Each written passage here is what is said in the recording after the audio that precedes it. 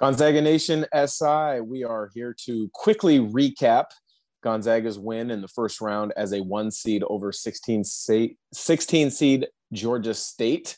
Before we get into talking a little bit about Saturday's game against the Memphis Tigers, the 9th seed out of the American Athletic Conference. By now, you've probably watched Gonzaga's game. You may have rewatched Gonzaga's game. You've read a lot of the articles.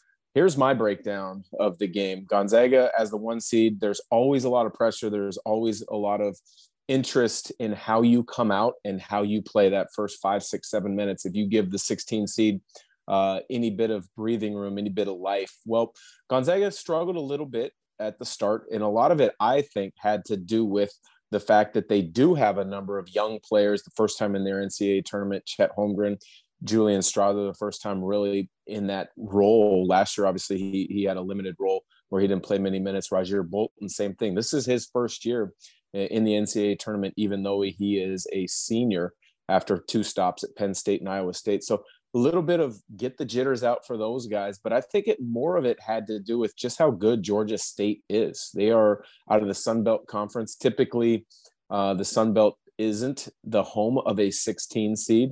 A lot of that was based off of and due to the fact that Georgia State did not have a great record coming in.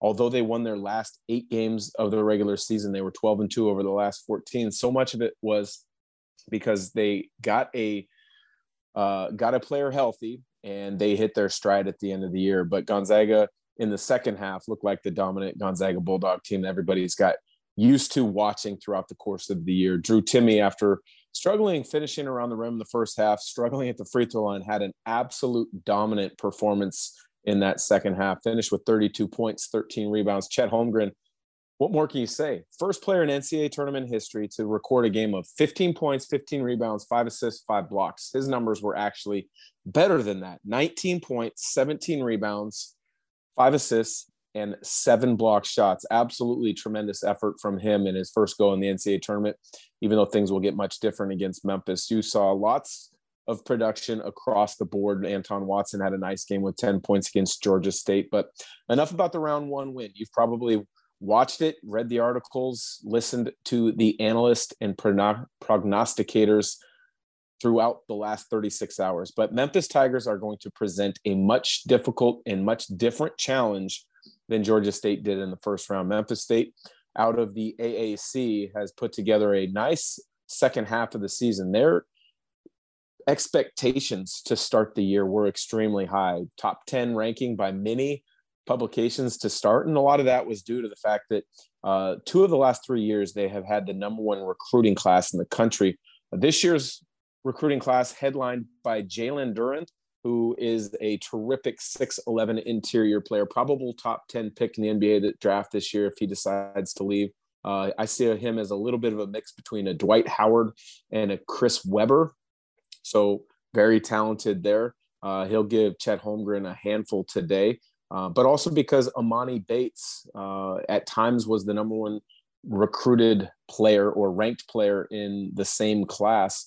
He graduated high school early, arrived on Memphis with a lot of fanfare, struggled to get his footing early, and then he battled some injuries with his back. He actually made an appearance in the first round game against Boise State, which surprised a lot of people because he hasn't played the last 12 games or so. But when you look at this Memphis State team, they are physical. They are built on the defensive end to climb up into you on the perimeter. Alex Lomax, their point guard, who's played for head coach Penny Hardaway incredibly since the 6th grade, played for him in grassroots AAU basketball, played for him at high school in Tennessee before Penny Hardaway took the job at Memphis. He was able to back out of his commitment to Wichita State and play for Penny at Memphis. A pretty unique, pretty inspiring story to hear how those guys have been connected for so long. But he's the heart and soul of that team on the backcourt. Defensively, he's going to climb up into Andrew Nembhard, make life difficult. He doesn't back down. He doesn't give an inch at all. He really made life difficult for Boise State in the first round, where Boise State was initiating their offense 7 or 8 feet further out from the basket where they would have liked to. And then when you continue with Memphis's perimeter, they've got some good length, some good size. Lester Quinones is a wing with good size, about 6'7". He can score it at times. You've got to be aware of him getting out in transition and finishing. Landers Nolly the second, another wing with good size, is going to give you great effort on the defensive end. A little bit better of a three-point shooter than Quinones, so you've got to be aware of him. At the 4 spot, DeAndre Williams, 14 points in the opening round win against Boise State. He played tremendous. He was 7 of 8 from the field. Kind of did all of the little things for Memphis. He's not going to be the first guy in your scouting report, but he finds cracks in the defense. He finds opportunities and angles to crash the offensive glass and get putbacks. Gonzaga is going to have to be well aware of him on the glass, as well as matching up with him in transition, because, as I said, he is very opportunistic. And then Jalen Duren, as talked about, he is a monster on the interior. He doesn't have the polish and the footwork of a Drew Timme or the skill set of a Chet Holmgren, but he is very good. He's improved throughout the course of the season. He attacks the offensive glass. He will be really difficult for Gonzaga in screen and dive opportunities because he's such a big target. He's got good hands. He can finish, whether he catches it in traffic and extends to a finish, or they can throw the ball up over the top to him, and he can finish over the top with the best of them across the country. As I mentioned earlier, probable top 10 pick in the NBA draft. So Gonzaga will have to do a nice job with him. Coming off the bench for Memphis, maybe not the firepower that scares you, as far as amount of guys, but the guy who caught my eye in the first round, and when you look over the box scores from previous games this season, Tyler Harris is a guy that kind of concerns me a little bit for Gonzaga. I mean, he's only 5'8", 5'9". He's a jitterbug of a guard, not really a point guard, more of a shooter. Comes off looking for opportunities, unbelievably quick. He'll pick you up full court. He's got active hands. He's really quick.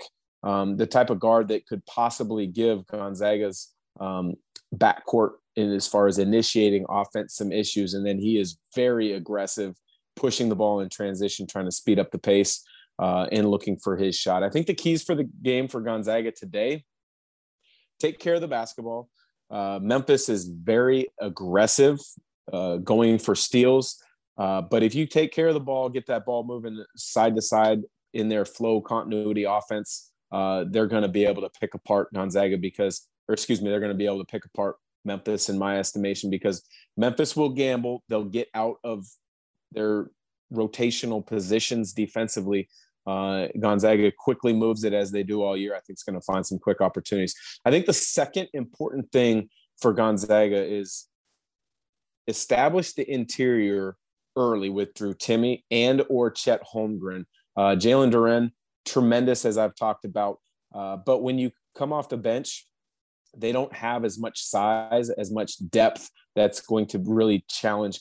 Yes, they've got Dandridge, who comes off the bench at about 6'9", 6'10", but offensively he's limited. He can't do what Jalen Duren does on the interior. So if Gonzaga can pin fouls early, whether it's on DeAndre Williams at the 4, Jalen Duren at the 5, I think that really bodes well. So they've got to take care of the basketball. They've got to establish the interior. And then I think the other thing would be to get some of the younger guys some more minutes. And that means Hunter Salas, Nolan Hickman. I think those guys need to continue to get comfortable playing in the NCAA tournament. I thought both of them played very nicely in that first round win against Georgia State. Played about 10, 12 minutes apiece, if my memory serves me correctly. But as this tournament goes on, I think you're going to need to see a step up performance from one of those two guys at some point. So if you can get them some more minutes in this round, get them comfortable, so when their opportunity arises and they're needed later in the tournament, they're not afraid of the big lights. So there you have it for Gonzaga Nation SI. My preview of today's game for the Gonzaga Bulldogs against the 9 seed Memphis Tigers should be a good one. Check it out on TV. Listen to Adam and Tom on your local radio broadcast, or if so inclined, I've got the call on Westwood One Radio as an analyst alongside Ryan Radke. So no better time of the year. Games are going already on a Saturday morning. Gonzaga looking to advance to another Sweet 16.